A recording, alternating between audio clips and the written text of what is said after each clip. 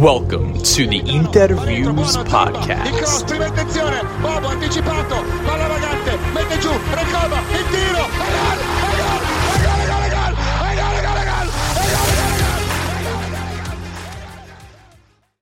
Welcome, Interisti, to episode 21 of the Interviews Podcast. We are here for the post-game of the Champions League, say it with me, semi-final. First leg finishes 2-0 to the visitors. Would you believe it? The visitors in our home stadium. Inter with goals from Dzeko in the 8th minute and Mkhitaryan in the 11th. What a game, as always. I am one half of your hosting duo, Alessandro Raffa, joined here by Johnny Paterno. Johnny and I watched this game in a bit of a different sort of environments. I was home watching it with my dad on the couch so I could have my freakouts. Johnny had a bit of a different experience. What was going on, man? Dude, I went into enemy territory, a local bar here, and watched it with about 12 Milan fans. It was me and one other Inter fan. And honestly, I was a little hesitant at first, but my goodness, did I get to smile the whole time and just hearing them complain, hearing them throw fits, arms up, getting angry. I thought they were ready to punch the TV a few times, but this couldn't have gone any better. Continuing their narrative this year of us against the world, Johnny in a packed Milan bar representing this club that we love so much that came through today, right? 2-0 win. Listen, it's not the margin of victory that I feel like we could have had on the night, and we'll get into the game for sure, but you know, it's an advantage that Milan has to overcome. I think they're not a team that you can count out, and they showed that in the second half of the game today, which I do think, we'll talk about it, had a lot to do with Inter sort of taking the foot off the gas pedal. But still, a dangerous tie, but one that we do have an advantage going into the second leg. We are so close. I tweeted it out from the Interviews account earlier in the day. Like, this is a date with destiny, right? We're so close. We're a game away to the ultimate prize. And it was Milan standing in the way, and the guys got it done today. So let's go ahead and jump right into it. This was... Wait, before we do jump in, I owe a massive apology to Simone Inzaghi.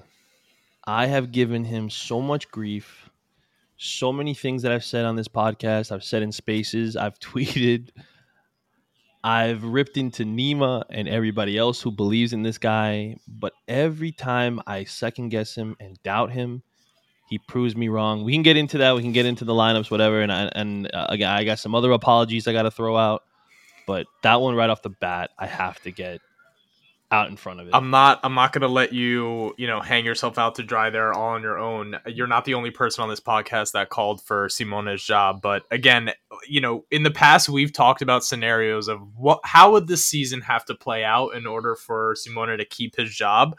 And it's sort of on that trajectory. Obviously, that is a conversation that we'll have at the end of the season. But what cannot be taken away from the boys is that as tough as it's been, and as bad as some of the stretches and ugly as some of the stretches of football we've played have been, they are on fire right now. On fire. I think that's 6 straight wins. The team is in form in the part of the season where you need to be in form, and where we can see how other teams who aren't in form, how it's affecting, what their squad might look like for next year. So really proud of the boys. Why don't we start with the lineups as we usually do? Today we saw a familiar back line: Darmian, Acerbi, Bastoni, and Onana. The wing backs, again, something that we're very familiar with, Di Marco and Dumfries. There were 2 selections that I think everyone had something to say regarding. The first being Dzeko over Lukaku, in attack partnering Lautaro. And the second being Mkhitaryan over, it has to be said, and we've given this guy grief, a really informed Brozovic right now. A really, really informed Brozovic, the Brozovic that we've grown accustomed to seeing at Inter the past couple of years. The decisions obviously played out to be the right ones, right? Both Dzeko and Mkhitaryan got themselves on the score sheet. Coming into the game, did the absence of Lukaku and Brozovic give you pause a little bit, or did you have faith in Simone Coppa that he's been getting these right the whole time? Dude, I was so mad at these selections. I was getting mad in spaces. I got into it with Nazario. I even just like temper tantrum left a space because I just didn't want to hear anything that anyone else had to say. I wasn't even being allowed to speak, so I was like, I'm out. But I am coming out and making a vow right now that I will not second guess Simone the rest of the year. Whoever he wants to play, he can play. I don't care. I mean, if they drop a stinker, that's on the players because he knows what he's doing. I may not think he knows what he's doing, but every time he's done something like this where he's played a specific person that I didn't think should be starting or I didn't think was in form, that player shuts me up and proves me wrong. And of course, in a fitting fashion, the two players we didn't want in are the two that end up on the score sheet. And I can guarantee you, had Lukaku started, there's no way he would have got around Calabria to get that kind of touch and redirection on that goal. And I don't know if Brozovic is that far up the pitch where he's able to even make that run that Mickey makes. And oh my gosh, I mean, I'm sorry. I'm sorry to the both of them too, because I was giving them grief and I didn't think they were good enough. I didn't think they were on. I mean, Mickey's been a great player all year. I'll give him that. Dzeko has been out of form, and I mean, until the game against Hellas, he hadn't scored, so I was a little worried about him getting the start in such a big game with the way Lula have been playing together. But it turned out to be the right call, and hats off to them, of course, for proving me. Listen, I don't mind being proven wrong. I don't mind it at all. I would rather be wrong than be right in these situations. But my gosh, he was spot on with his call to start those two in this game. Yeah, I think the two competing schools of thought here are you're going into a big game, so the first school of thought is you should start your best 11. And there's no doubt that Brozovic and Lukaku over Mkhitaryan and Dzeko are the best 11 that Inter can put on the pitch. The other school of thought is that in a knockout rounds or in cup games like this, you need to be able to have difference makers come off the bench. And I think Simone's thinking is that if Dzeko and Mkhitaryan can give us a lead or can keep us close until the later stages of the game, the 60th minute, the 70th minute, then I would rather sub on Lukaku against tired legs or Brozovic to maintain a lead and keep the tempo that we need, as opposed to putting on Mkhitaryan and Dzeko. Mkhitaryan makes sense if you're chasing a goal. Brozovic makes sense if you need to protect a lead. We're talking about them as subs. Dzeko makes sense from the start because he's not a difference maker against tired legs, whereas Lukaku is. So, like, I don't think nobody should be attacking anyone that says Lukaku and Brozovic should be starting, because it's not a bad thing to want your best 11 players on the pitch for a game like this. I think that Simone's formula of wanting to have the difference makers come off the bench and they have different profiles, again, protect the lead versus go after it, it's working right now, right? It's working right now. So you can't knock it. And in the second leg, I fully expect the same thing to unfold. And it's not a shot at Brozovic or Lukaku. It's just the way that the team is constructed. This makes the most sense, right? No, it definitely makes the most sense. And everybody in the spaces were saying the same things. That wasn't lost on me. I just was actually, I think Nazario was on the same side too. I don't even remember, to be honest, but it doesn't matter. I think that, I was in the mindset that was just play your best 11 in this game. I definitely understand that, if you want to defend the lead, that Brozovic makes the most sense. Yeah, if you're going for it, he doesn't really offer much going forward. He does offer, something in ball possession and retention, but like going forward, he doesn't really. And by going forward, it's not that I don't mean he can't, lead the attack or call, have the breakout play through him. I just mean like he doesn't offer, much in goals and stuff, right. and where you can get that from Mickey. But anyway, it was. Listen, I don't. Yeah, like you said, I don't think anybody would have been wrong with what they were saying. I could see both sides clearly, and I'm sure everyone else can.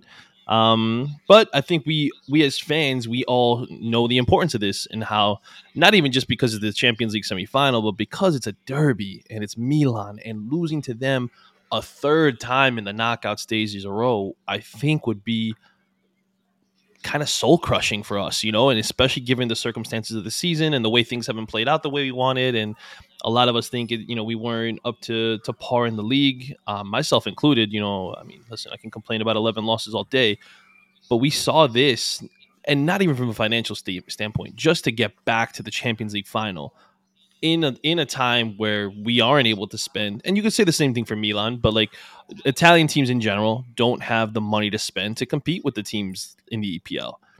And hats off to Milan to beat the teams they did to get here. Hats off to us. I mean, some laugh, they think, I see Bayern fans on Twitter saying that we don't deserve to even be here because of who we had to play. Listen, we have to beat the teams in front of us at the end of the day. And we weren't even supposed to get out of the group, so like I guess we're just the worst team ever to make it to potentially a Champions League final, then, like, if that's the way they want to look at it. But at the end of the day, this is going to be massive for the growth of the league. Forget about just the financial aspects. I think that this just puts a good light on the league, especially given with what the news that comes out with Juve and stuff, and which that's always seems to take away from the good that happens in Serie A. But that's for another conversation another time. I just think we knew as fans that how important this could be for us, and to come out the way we have with the players we have, and to perform the way we did today, I couldn't be more proud of them. I mean, this is our fifth clean sheet in the last 6 games too. That's huge. I mean, and you could even argue that had it not been for an Acerbi mistake, it could have been 6 of 6. Really, like, I'm so happy with them. I'm happy with the way they came out. I said to Nima. Nima asked like what kind of play style I would want, and I said I hope we come out the same way we did against Lazio, and with the on foot on the gas and just go, and we did. We got the 2 quick goals.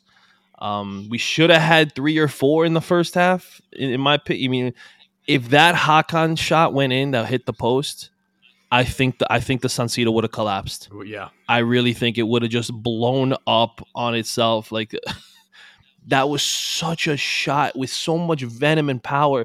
And then the Barella touch to pass it back to Mickey off. I lost my mind with that play. I mean, holy cow. I'm just very happy that we were able to get the result. Especially, this is huge for us. This really is huge for us. And I feel very comfortable going into the second leg. I'll just leave it at that. So there's, you're talking about how great this is for the league. Did you watch the game yesterday, Real Man City? I watched part of it. I had something to come up and I couldn't finish it. But so, like, everyone's saying, these are like, this is the weaker side of the bracket, or don't want to see these teams from this Farmers League competing. There was no comparison in terms of the energy from San Siro. Oh, yeah. It's not even a question. In terms of the energy on the pitch, like, if you watched Real Man City yesterday, there's stars littered all over the pitch. It did not have 1/10 of the intensity that this game had. This is the people at Paramount who, if you're looking at them, Kate Abdo, Thierry Henry, Jamie Carragher, Micah Richards, like, everything about that crew screams Premier League. That this game was 10 times more intense, more fluid, just more chances, more just everything about it. The stadium outdid the Bernabeu yesterday without question. Not even a question. Not even a question. Just, and also the fact that it's one of, potentially one of the last Milan derbies you'll see in a Champions League semifinal at San Siro. Like, the amount of football history, how big this game was today compared to the game yesterday, for me, there's no question. Like, and I really think if you're against me on this, you're either a prem head or you're a casual, right? Like, you just Man City and Real Madrid. Like, today's game was amazing in terms of the intensity and the fans, the atmosphere, I guess you would say. Such a win for the Champions League and for football to have a game like this in the semifinals. If you are an Inter fan or even a neutral, that was such a fun game to watch. Obviously, Milan fans, I'm not really sorry for you, but yeah, that could not have been fun for you to watch. But my goodness, I mean, from the moment we kicked off, I'll say it was a little nervy the first 5 minutes. Yeah. And once we settled in, which was relatively quick after that, it was over, man. I mean, God, I love it. I know, yeah. I got bored, to be honest, and I was kind of glad I had something else to do in the meantime from the other game yesterday. Right? Like, how is that? Yeah, I had the same feeling. How is that happening for a Champions League semi when you're saying those are the two best teams in the world? Like, this was a knock 'em out slugfest compared to that. Especially from City. I mean, listen, I'm a fan of Pep. I'm not a hater. I'm not a hater of the EPL. I'm not a diehard fan, but I don't know if did you watch the Amazon documentary about Man City? I've seen parts of it. Well, that made me appreciate Pep Guardiola a lot more watching that, and the way he thinks and the way he talks to his players and stuff. A lot of people give him grief and say he isolates certain players and blah, blah, blah. I don't know. I saw a different side, and I liked him and made me respect him a lot more. And I see the way his brain functions, and I was like, that is so interesting to me.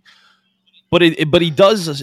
I will say he does overthink big games, in my opinion. I think he overmanages it and tries to get too creative and tactical and stuff with it. And I think, and it's just like it cost him in the end. And I think that was we saw that yesterday.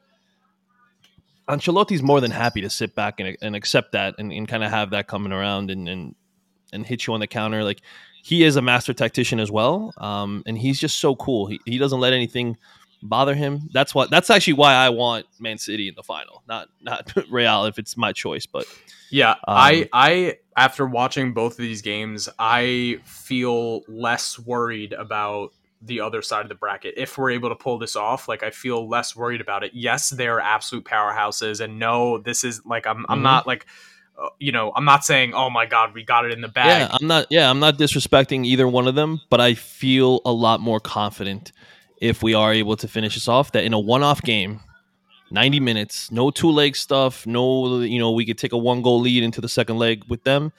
I feel like we can beat them in a one-off game. Yeah. Either one of them. I truly believe that. The feeling of being like the definite underdog going into it, like, I know we are, but as somebody who, consistently watches this sport and have done so for years, I know what the conversation is going to be on Paramount and on Twitter and in Spaces. Yeah, of course. I know what that conversation is going to be. But personally, again, knock on wood, fingers crossed, if we are able to get into the final, I'm going into it like feeling that we can do it. Like, I'm not going to feel sorry for ourselves. 100%.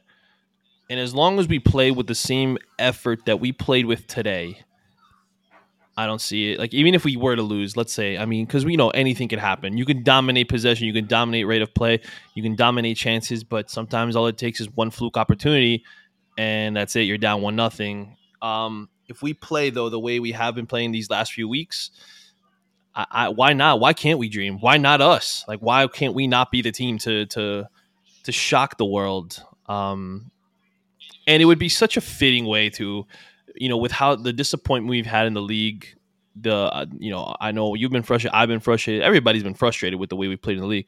But if you would have told me, like, hey, you're going to finish top 4 or not finish top 4, whatever, let's say we even know, but you're going to win the Champions League, I'd be like, okay. Yeah, like, I'll take that. What have we had these last few years? We won a Scudetto with Conte. Simone comes in, we get, our Coppa Italia, but it's been a couple of years of ending our European dreams in the group stages, right? So, like, this is the next step, and it's like, to get one. I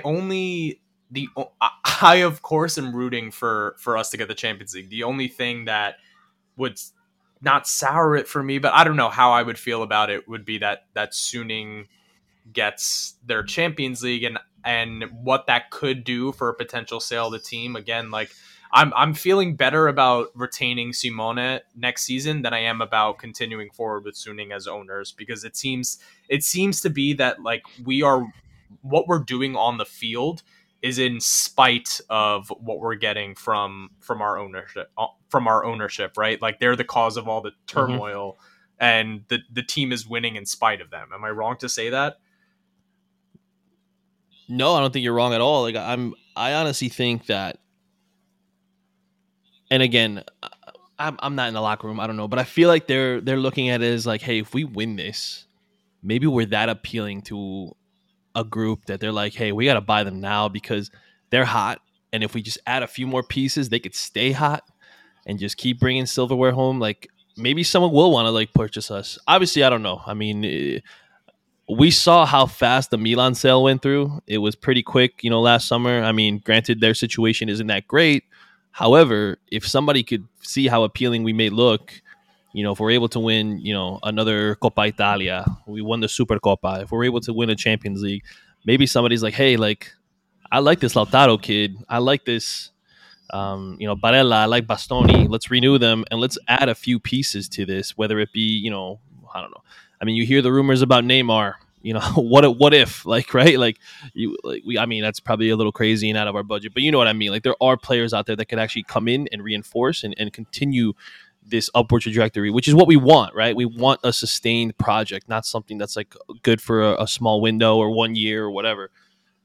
I'm hopeful. I'm very hopeful, but Yeah, it's our success is playing out on the biggest stage possible. So let's see what that means. All right, let's get into the game here.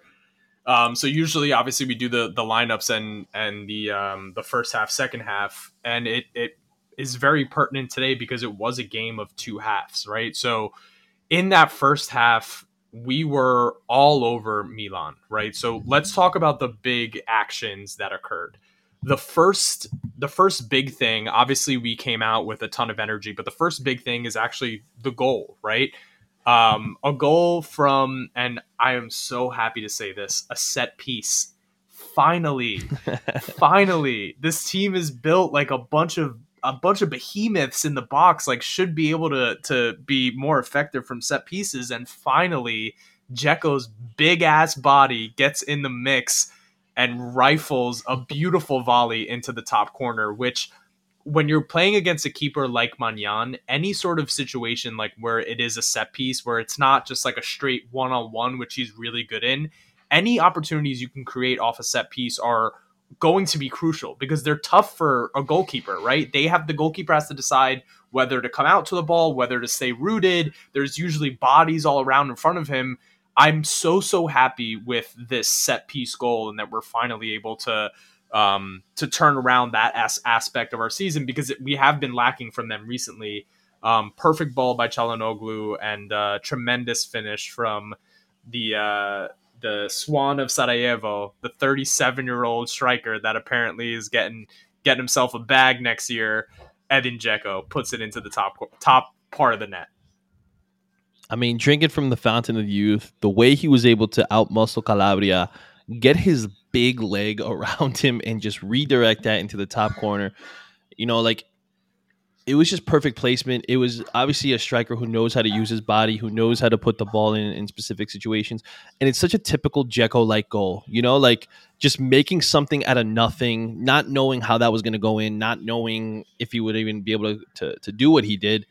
But he finds a way to score some of these goals that are absolute bangers. Like I think of the ones he did against Shakhtar Donetsk and the one he did against it might have been Victoria Pilsen too, where he just gets his leg around or one time volleys it from outside the 18. I forgot who, it might have been Fiorentina or something. No, maybe not. Whatever. Like he did that earlier this year too from outside the box off a misdirected cross from Dumfries. I mean, this guy just. Every time I write him off. Every time, it doesn't matter. He proves me wrong. He does something that just makes me go, wow. I mean, I tweeted right after, Dzeko, I apologize. I mean, the guy is just so clutch for us, especially in the Champions League, I'll say. In the Champions League, I feel like he's a whole different guy for us. And I think because he's won the league title in Germany, he's won a league title in England. Unfortunately, we didn't help get him that title, but I think he knows like this is an opportunity to win a big European trophy. I'm gonna go all out for it, and yeah, beautiful goal, beautiful goal. Yeah, he's a big game player, and he's come through for us in a lot of moments where we really needed him. And when you think about uh, third strikers on teams, right? The he's the definitive third option if you think about our best forwards. But he finds himself in the mix every now and then, and he's able to put in some pretty big performances and big goals. We saw two halves of him, right? He also scuffled a shot that he definitely should have put past Magnan. I believe it was in the second half, that opportunity. Yeah. But he does the job, and he gets himself on the score sheet here, and barely a second to breathe. Just 3 minutes later, we get a goal from the Armenian Mkhitaryan, who is played in by DiMarco, and I don't know where the Milan defense was on this one. Like, they completely lost him. No player in a Champions League final should see himself that free with that much time to run into the box and put one past Magnan, but Mkhitaryan does it. And again, we're talking about an aging player. I believe he's 34 years old, that is coming up big for us in these big moments. Yeah, no, and we also have to give credit to Lautaro in that situation. He could have taken control of the ball. Instead, he almost, dummies it, and allows the ball to roll past him right into a streaky Mkhitaryan who comes in and dribbles, a little bit in and fires it right past Magnan. So that was an incredible heads up play from Lautaro there. So, my goodness, what a beautiful second goal. And the crazy thing was, too, I was looking at Twitter and I see, oh my God, Mickey. And I'm like, what are they talking about? Like, what? And literally, like, 20 seconds later, I see the goal happens and I was like, holy cow. I was losing my mind. It was like amazing. Like, kind of ruined it for me a little bit because I kind of was expecting something to happen and I didn't know if it was going to be a big miss, but then it turns out to be a goal. And man, what a beautiful second goal there. Glad he got Magnan going the other way too. That kind of freed him up to drive that right down the middle. But beautiful to go up 2-0 that fast was like, I thought that was it. Like, boom, we took him out of the game immediately. So we were all over them like dogs. Every second ball was ours. Every 50-50 challenge was ours. We were absolutely dogging them. And I don't think that they were prepared for our intensity off the bat, right? Like you mentioned, and I think Grella mentioned it on the commentary as well. These big games, typically they take a second for both teams to sort of find their way into the match. But I loved the approach from Inter here, which was like, no, fuck that. Like, we're bringing it from the first whistle, and they went after that. It wasn't that long after the second goal that Çalhanoğlu hits a strike from, it had to be like 30 yards out. Just a pile driver of a shot that comes off the post. But at this point, the game is turning very, very chippy. We are putting in really hard tackles, and there was a lot of Milan players on the floor complaining about how rough the game was. I think this is a good segue into talking about the refereeing for the game today. I like my games being physical, right? This is a contact sport. I don't like a Brahim Diaz that if a player that's much larger than you is going to put in a challenge on you, just because you're not physical enough to be able to compete in that challenge doesn't mean that you're getting fouled. That player has the right to put in a challenge. It's not their fault that you don't play physically. Like you have to learn how to play like that. There's been plenty of shorter, less physically employed. Gary Medel, like, look at him. He's an absolute shrimp, but he plays with that physicality. And I liked that the referee was letting some of that physicality go. What did you think about the intensity in the match today? And before we get into some big refereeing decisions, what did you think of the referee's decision to sort of let us play? I love that. I love that he wasn't taking any of these, flopping around. He was calling them out. I loved when Tonali, clearly dove after Somewhat of a challenge from Dumfries that he got in his ear and kind of told him like, "Hey, stay on your feet. Like this is I'm just going to give you a foul just because you fall down or you trip over yourself and you start whining." And I think that's the way it should be, especially in a game of this magnitude. In the Champions League, I don't want it ever decided by the referee. I don't want it even, you know, um, put in their hands, whether it be a foul in the box, one way or the other. And I'm glad, even with the penalty that was awarded for Inter, that they went and looked at the VAR and they brought it back, because I thought it was soft too. I'm not going to sit here and pretend like we deserved it. Give us the penalty, blah blah. Like, he went down easily, and in my mind, like, Lautaro probably could have got onto that ball and take a shot on goal. Doesn't mean he would have scored, but I would have preferred him to try. And then if they did foul you, then I'm sure they would you'd be giving them a reason to call a penalty there. So, especially after you put Tomori on skates, man. Like, just, it was so beautiful. I was so proud of him. The touch he had today, the control he had, and even in some plays in the midfield leading up to that goal, or that opportunity, I should say, he was outstanding, and it kind of took away from his play. I think I would have liked him to, like I said, to take a shot there, but I loved that I feel like a lot of the calls were rightly done. And when they used VAR, I think they used it correctly. So Yeah. I got no complaints in that. And I'm glad. I hope whoever does the second game also brings the same thing, or doesn't try to like give them an advantage or something just to make it more. I don't like. That's the only thing I don't want. Yeah, and I think it's important to not give soft fouls early in the game, because then once the players are onto it, the rest of the game is going to become like, a contact fest where everyone is just looking to go down at the first opportunity in order to take advantage of a referee that has a pretty light whistle, or a trigger whistle, I guess is the right word. As far as the penalty goes, again, amazing by Lautaro to delete Tomori, who got deleted by Dzeko as well today. Like, Tomori was on skates for most of the game, played better in the second half, but we were destroying him. As far as the penalty is concerned that was taken away by VAR, I'm on the same page with you, for the simple fact that if it was the other way around, I would be fuming if they gave that as a penalty. The contact, 100%. it was soft. The shirt pull wasn't enough. So I'm fine with something like that, because that's the refereeing that I would expect to happen if it was the other way around.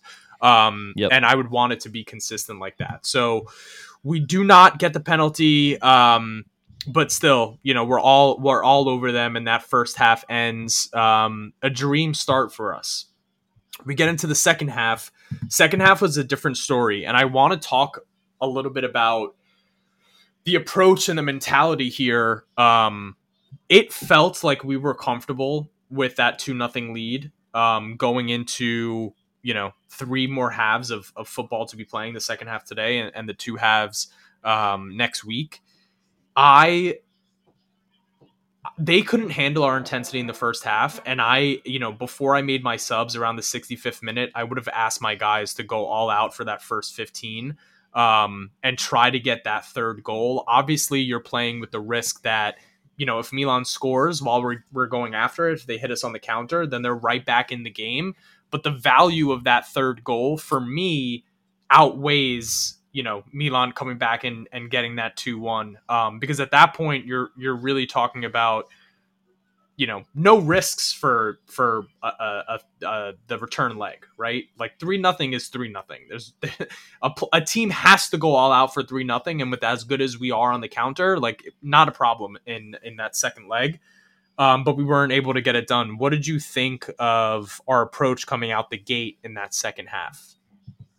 Yeah, I would agree that it did feel like they were very satisfied with the scoreline at that point in the game, and they were more than happy to just hold it out. I wish the same thing. They would have come out guns blazing, try to get that third goal quick, and then you could, bring out your starters and rest them all. It is what it is. I mean, I feel like the first 15 minutes, I feel like Milan looked very dangerous. I was a little worried that they were going to steal one back quickly, and then that would give them the motivation to possibly equalize. Because we've seen in the past how sometimes we do respond, or I should say don't respond to our opponents scoring on us. So, yeah, it was a little bit of a concern there. I think once we got into like the 65th minute is when we started growing back into the game. And finally, that's obviously when Inzaghi made some subs and brought in some fresh legs and people who can, have an immediate impact off the bench. I was very happy with like Lukaku's performance, and so I was glad that we were able to absorb that initial outburst from Milan and kind of withstand it. Like a bend don't break type mentality. And yeah, that was listen, worrying, but I think we handled it well, all things considered. Yeah. So there were two actions from Milan that were, I guess, the most worrisome. The first was when Di Marco and Bastoni just completely lost their man Messias. A ball was played in perfectly for him, and that was a real chance. I know that based off of his shot that he completely just fucked it up, that it didn't seem that dangerous, but he was alone in the box with plenty of time and plenty of space. And that was a worrying moment. And that for me is like, don't switch off. And that, again, is something that we've seen from Di Marco and Bastoni, not as of late, but we have seen it a few times this year where there could be a miscommunication on their part. A little worrying there. And then, of course, Tonali hits the post. You just can't. You can't give him that much time. I don't rate Tonali as one of the better midfielders in the world, like some people on Calcio Twitter do. Like, I really, when I see comparisons with him and Barella, I really, really can't stand to see that shit because they're not even in the same class of player. But again, he has a dangerous shot that clips the outside of the post. Yeah, like they're not even in the same ballpark. Like it drives me insane when people try to talk about them in the same breath. Like it's just, I know, but listen, I'm not going to sit here and pretend that Barella doesn't, flop around sometimes when he looks like he got shot in fouls. But the way Tonali was today, it really turned me off even more from him. Like I don't know if he was trying to like slow down Inter in the first half, and that was like part of his game plan, or he was instructed to do that. But I felt like he was flopping way more than normal, more than Theo, which was a surprise in that regard. So, yeah, just please stop trying to mention him in the same conversation as Barella, Verratti, Yeah, Fratesi, Locatelli. Like, just no, you're not there yet. Yeah. There were also, so as far as Milan's midfield is concerned, I don't really even want to get into the Leao talk for today because his absence had nothing to do with what Inter was doing on the field. Like, he could have been there and we still would have dominated them in that first half. There was nothing that he was doing that was changing the game. But Benacer is a loss for Milan. Benacer is definitely a loss for Milan, and once he came out of the pitch, they went to having Brahim Diaz being much more involved going forward. I wonder if he's going to be out for the second leg. If he is, that's a win for us because of Milan's midfield. I actually do rate Benacer. I think he's one of their better players. To me, he is their best midfielder. I feel like he is so vital to their success. So yeah, I think once he came off, that definitely made it a lot easier for us to perform and to be able to take control of the midfield for sure. So yeah, I mean, I don't wish injury on anyone, of course, but I was happy that he was gone. I mean, I hope he's there for the second leg, but we'll see. All right, so our first sub is made in the 62nd minute. Brozovic comes on the field for Mkhitaryan, and this was the right move. We talked at the start of the pod that Brozovic is the move when you need to retain a lead, right? When you need to have your metronome on the field, and he comes in and he played well today. I mean, there was nothing. He didn't put a foot wrong in terms of anything defensively, and then in terms of just controlling the pace of play. Again, he's such a special player when he's on. And today he did, he did his job, which was to come on and secure the midfield. We looked much better once he was on the pitch. Yeah, absolutely. Once he got on there, it definitely seemed more controlled. He was able to bring things out from the back like he typically does. And lead the counter. Listen, I know I've said that I would want to replace him, but I don't think we're going to find a player who can do what he does, play the way he does, have the impact he does, and just have the calming effect on the midfield the way he does.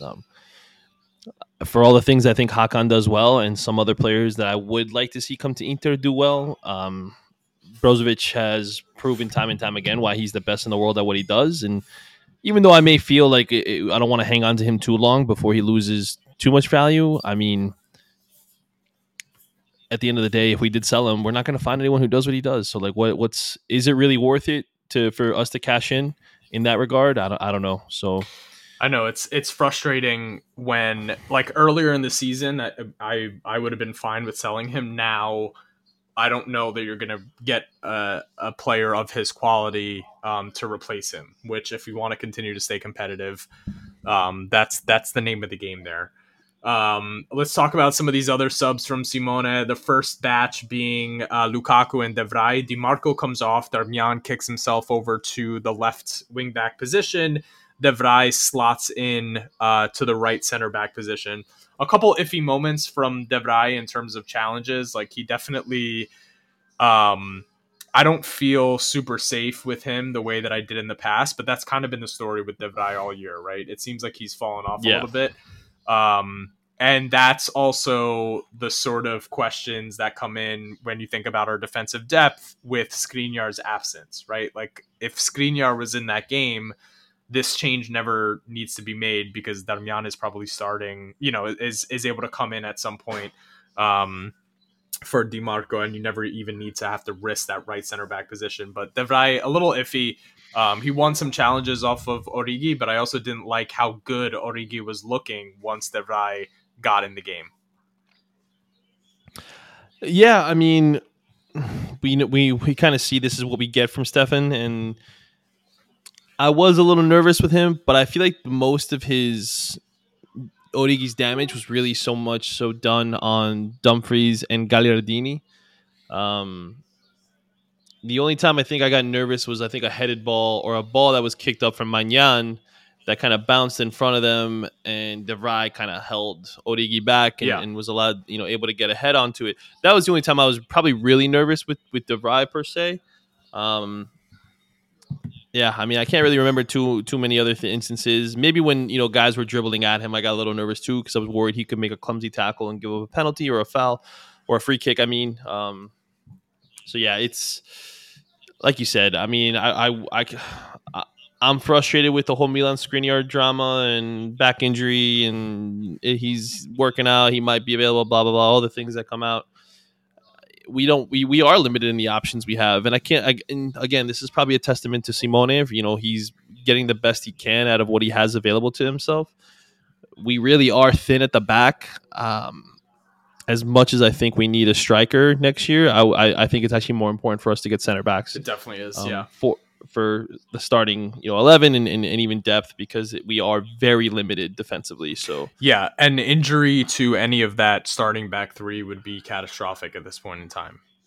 Yeah, exactly. And then Lukaku comes on, and every ball that was played into him on a long ball, he held up play perfectly. And that action where he shrugged off, like, what was it, 5 or 6 Milan challenges? Like, literally, he just had bodies bouncing off of him. That is prime Lukaku, and I absolutely loved it. They couldn't get the ball off him. They couldn't, and I wanted him to score so badly. I really did. The guy he's given everything he's been through with Chelsea, coming back, the injuries, the not playing, the being benched for Dzeko, everything has kind of gone against him, but he has been a constant professional. I'll give him that. Whereas I think if he was in the same situation as Chelsea, he'd probably be having, meetings with Sky Sports again and recording stuff for them. So I'm very happy where his mental aspect is. And I think that he recognizes, that this is a special place for him. This is where he really showed the world just how great he is. And I think he wants to pay back that loyalty and trust to them. And we saw with the effort he gave today, time and time again, like you said, long balls played to him, his hold-up play, his ability to dribble past the man, his willingness to make the sacrificial pass. Some strikers are going to want to go for glory, and he was looking to make that extra pass to get an opportunity to score. I wish that he would have been the guy that Lautaro played it off to on that run that, Bobby Gaggs got and did his typical Bobby Gaggs fluff job. I don't know. Yeah. But I mean, I'm very happy with the cameo appearance we got from Lukaku, and I hope that he's able to carry that momentum into the weekend, because as we've seen with Simone, he's probably going to start Correa and Lukaku against Sassuolo. So Yeah. that'll be good to see. Yeah, and Lukaku didn't have any shots on target, but his impact on the pitch was still felt, which I think is, that's when he's at his best, right? Is when when he's in form, he's in form, when even though he's not threatening the goal, but he's still making an impact in terms of his defensive work, in terms of his hold-up play, in terms of his ability to shrug off challenges. The next set of substitutions comes with 12 minutes to go, and it's Correa and Gagliardini. And in my opinion, these subs had nothing to do with the game flow. They had nothing to do with, we needed Correa on for his unpredictability, or it had nothing to do with, we needed Gagliardini in there to solidify the midfield, because frankly, Barella, Çalhanoğlu, Brozovic is our most solid midfield defensively, even, if you put in Gagliardini there. These subs had everything to do with this weekend. We're still fighting for top 4 in Serie A. It's still on the line. And with 72 hours to go there, I really do feel like he needed to give someone in the midfield a break. This is from his perspective. He wanted to give someone in the midfield a break, and he wanted to give Lautaro a bit of a break. The Correa Gagliardini subs, for me, they didn't impact the game. They could have impacted the game negatively from a tactical perspective, but for me, they were entirely about getting rest for some of our bigger players. Yeah, I mean, I was not happy with those two appearances myself, of course, but like you said, I understand why Inzaghi did it. Although I do think that he probably could have played Aslani instead of Gagliardini for this. I feel like he just offers nothing, and when you bring him on, you're almost inviting Milan to score or have some kind of impact, and him make a clumsy challenge or misplay a ball. His unpredictability is what can go bad more so than what can go good. So yeah, and Aslani would have slotted away that ball that Gagliardini had in the box. I mean, I would like to think so. I mean, yeah, there's nothing's for sure, but I would like to think that he would have been able to do something with it other than what Bobby did. So yeah, you're free in the box, and he just wasn't able to get it done. Hey, we've got only one more month of this nightmare, and then he's gone forever. So yeah. In terms of the match, that really was the end of it, right? It was a performance that, in the second half, obviously our level dropped in terms of our... Actually, go ahead. Let's talk about one thing that I feel like has gotten... I mean, I've seen a little bit of it about it on Twitter, but what about the Krunic punch to Bastoni? Yeah, so I saw that there was a VAR check for that. I didn't see it during the match. Was there? I didn't see it during the match. I saw on Twitter that they were talking about how there was a VAR check, but I don't believe that to be the case, because if there's a VAR, if there are referees in that VAR room that aren't, the guy's already on a yellow card, right? If there's a referee in that VAR room that's not at least recommending a yellow in that challenge, I mean, he threw a right hook to Bastoni's body as if it was like a Pacquiao performance. Like, he threw a beautiful right hook right to Bastoni's midsection. There's no way the ref saw that. There's no way he saw that. I mean, you could see, at least on the Paramount stream, that Bastoni on the ground was kind of yelling like, he punched me. Like, I don't know. I mean, obviously you're not going to take the ward and then go look for it, but I'm surprised nobody caught that in the VAR room. I don't know if you... I mean, I would say you at least give him a yellow, but because it's the box, would they have also awarded a penalty in that situation? It would be a penalty, even though Bastoni wasn't involved in the action with the ball. It's the same thing as if, like, there's a corner and somebody's holding on to you and brings you down, right? It's still a foul in the box. True. Even if the ball's not coming to you, it's still a foul in the box, which is why if that was reviewed by the VAR, they really let Milan off the hook, because if Benacer is going to be out for the second leg, and if Krunic was sent off in that moment, and if Inter gets a penalty to go 3-up, like, that essentially ends the tie, even from like a perspective of who's Milan going to start in their midfield. Pobega for the second leg, like, that's such a huge call that wasn't made that I don't know how he's not called over to even look at it.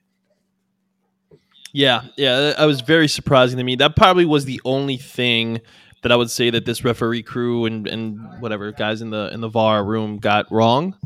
But you know what? I'm not going to complain.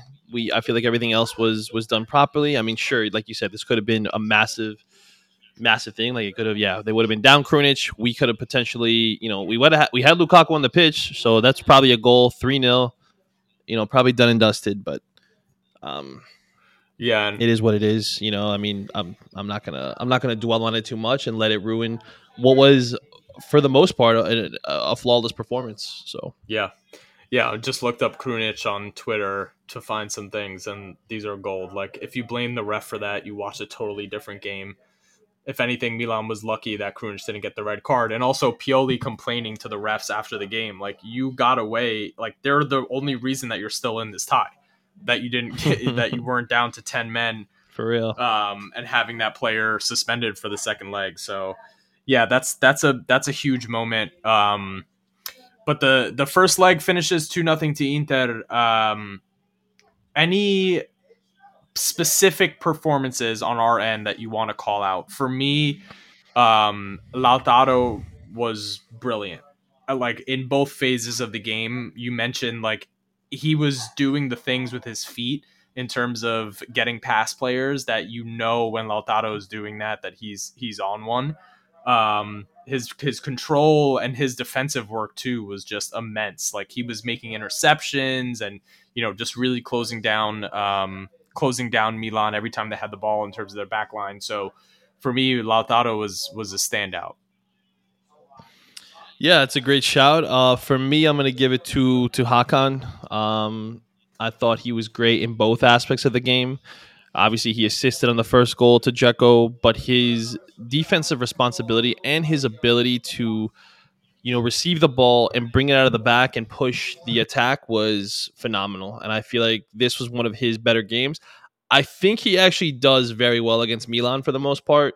Maybe one game I can think of that he didn't do, I wouldn't even say bad, but all that great. But this one, I felt like I think he had a point to prove too. I mean, obviously he knows the chance he gets and how a lot of people, in the Milan side like to take digs at him for his relationship and stuff. But my goodness, do I think that he had, I would say almost like an 8 out of 10 performance from him, in my opinion. So I'm very happy with him. And unlucky to not get a goal, right? Oh, gosh, so unlucky. There's nobody that you root harder for to score a goal against Milan because the history that's there. And I really wanted that for him. In terms of a bidone, no one really gets that. I think everyone was really good. I definitely want to stop seeing Acerbi doing these slips. Like, that shit's super annoying. Yeah. Somebody get this guy some new cleats, please. I'm begging you. I don't get how he's the only one that can't stay upright. It's insane, but like, get him longer studs. I don't know. Like, I know they're out there. I used to have them too, so yeah, strange. But A+ effort from the guys, A+ effort for Simone. And what about the second leg? How do you feel? I feel we're booking a trip to Istanbul. That's how I feel. This is like, it's the way I see it. As long as we don't lose by 2 goals, and I don't see us losing by 2 goals. Like, when we lost to them, even when we played so bad early in the year, right? So bad, it was disgusting. That first derby of the season, we still lost 3-2. And we're on a high right now. I don't see us putting in a stinker of a performance. So yeah, the other thing that can't be ruled out is that it's going to be 3/4 of the stadium is going to be Inter, right? Yeah, and the boys are going to be buzzing with the fans behind them. Yeah, and in that, I can see them going to Lukaku and Brozovic much earlier on. Like, that's yeah. We've been. I think that's almost a thing where I think it's like, if it's 0-0, let's say at halftime, you throw them on at the start of the second half and you just end it, like just crush their hopes. Yeah, that's what that's just me. What I would do. I'm not saying that that's what Inzaghi's gonna do, and honestly, He knows better. He's like I said, I'm not going to second guess him. If the lineups come out for that game, I'm not going to say anything. I'm going to trust in Simone, and yeah. Yeah, and the other thing that is very apparent to me is that if Inter doesn't go through, this is going to be a loss for Serie A, because I don't think that Milan is on the level that could No. take a game Yeah. against Real or Man City. But, and I'm not saying that we're definitely going to do that, but I think that we present a much better representative for Serie A against those teams. Like, we can play a big team. We can play a big team, and we have the Listen, players. we've shown it. We've shown it. Whether it's Barcelona, Bayern, even though Bayern did beat us, we still hung hard with Bayern, and that was when we sucked. Yeah. So yeah, I don't think Milan. No, and it's no disrespect to Milan, no disrespect to anything with them. They don't have the players. Like, I actually get offended when pundits or Paramount Plus try to say that they're on the same level as Inter or whatever. Like it drives me insane. Just because they won the title, we lost that title more than they won it. I'm sorry, that's just the way I feel. Yeah. And hats off to them. They did win the games that they had to win. They did their job, but we didn't do ours. And had we done that, just a bare minimum, whether it's just pull off a win or even a draw against Bologna, or we're able to seal off, the win against Genoa that was 0-0.